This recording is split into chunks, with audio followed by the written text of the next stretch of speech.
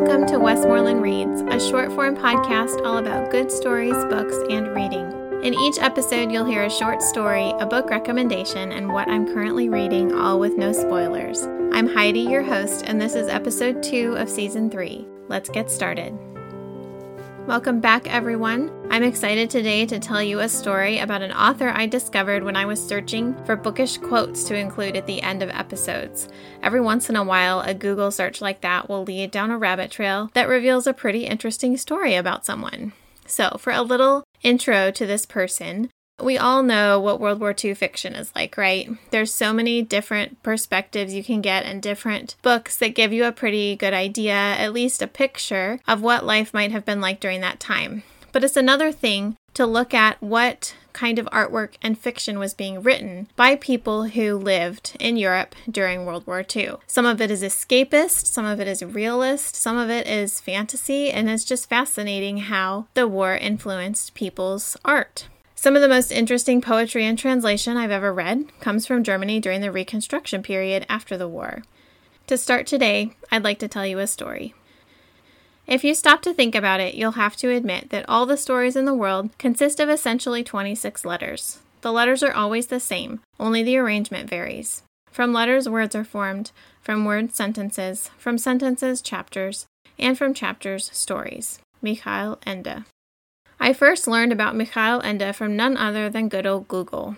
I was searching for bookish quotes, and his was one in a long list of quotes about books and reading that I really loved. Before I could use his quote, though, I looked him up to make sure I wasn't quoting just another jerk, and lo and behold, his story caught my attention. Michael Ende was born in Germany in 1929 to his mother Louise and artist father Edgar Ende. Edgar's art was banned by the Nazi Party, and so during World War II, he painted in secret. Much of his artwork was burned during a bombing in 1944. A small number from more than 250 paintings, etchings, and sketches survived the war. Michael himself witnessed his first bombing in Munich at 12 years old, and later was present during the bombing of Hamburg in 1936.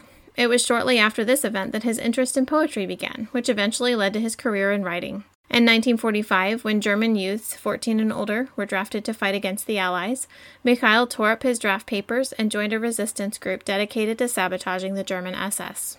Although Ende experienced a frustrating early career as an actor, his experience with traveling theater groups gave him so much practical experience that he didn't consider it a waste. His earliest writings were performed on stage and launched him into a career of storytelling. He wrote his first novel, Jim Button, in the late 1950s, and a later work called Jim Button and Luke the Engine Driver won the German Prize for Children's Fiction. Ende went on to marry and travel the world. He lived in Italy with his wife, became much beloved in Japan, and became one of the best-known children's authors in Germany. His most well-known work, familiar to children of the 80s and 90s, was The Never-Ending Story, published in 1979. He preferred a mixture of fantasy and reality genres and had a tendency to interact with the reader in his works. His jesting sort of tone gave many of his stories a playful flavor. He said that he wrote stories for any child age 80 to 8. Michael Ende passed away from stomach cancer in Germany in 1995. His story is one of those that I look at and I think, how did one person manage to do so dang much? I cannot imagine surviving a war, falling in love, immersing myself in poetry and theater, and becoming a world-renowned author. It's just amazing. I have to confess that I never saw the Never-Ending Story movie as a kid. It always looked weird to me, that big white creature. I don't know.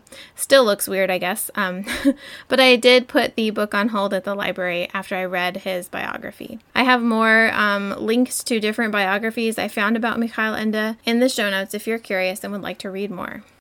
All right, for my recommendation today, I have a book that I read at the beginning of 2022. It's called At Home, A Short History of Private Life by Bill Bryson. I've read 2 of Bill Bryson's books and have a third on my shelf waiting for me. His descriptive nonfiction is some of the best for providing fascinating histories of different subjects in really entertaining prose. In At Home, Bryson sets his stage for worldwide exploration in his childhood home in an English parsonage. Each room in the house facilitates a historical discussion of an aspect of life at home: hygiene in the bathroom, sex and death and sleep in the bedroom, nutrition in the kitchen, and so on. It seems a huge scope to try and cover in one book, the history of life at home and human habits all around the world, but his multicultural fact collection of how all these human practices have played out in history flows well and reads easy. While it's not especially deep, I guarantee you're going to learn things that will both amaze and possibly disgust you just a little. Humans, after all, are a little bit gross if you think about it too much, and Bryson does, and he talks about it too.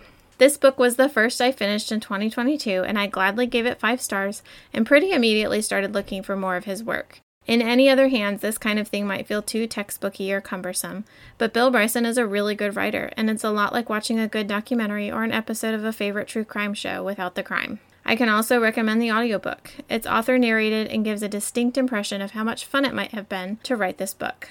That's At Home, A Short History of Private Life by Bill Bryson.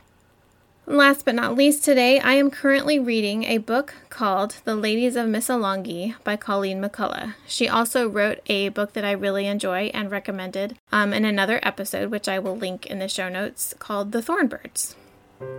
Thank you all so much for listening. If you have a story you'd like to hear on the podcast or want to chat about today's episode, email me at westmorelandpodcast@gmail.com or send a message to @westmorelandreads on Instagram. You can find links to the books and stories mentioned in show notes and on westmorelandpodcast.com. To help the podcast find the exact right audience, leave a rating and review on iTunes or wherever you listen, or give a shout out on social media. I truly love sharing stories and books with you all, and I'm excited to talk to you again soon. Man reading should be man intensely alive. The book should be a ball of light in one's hand. Ezra Pound.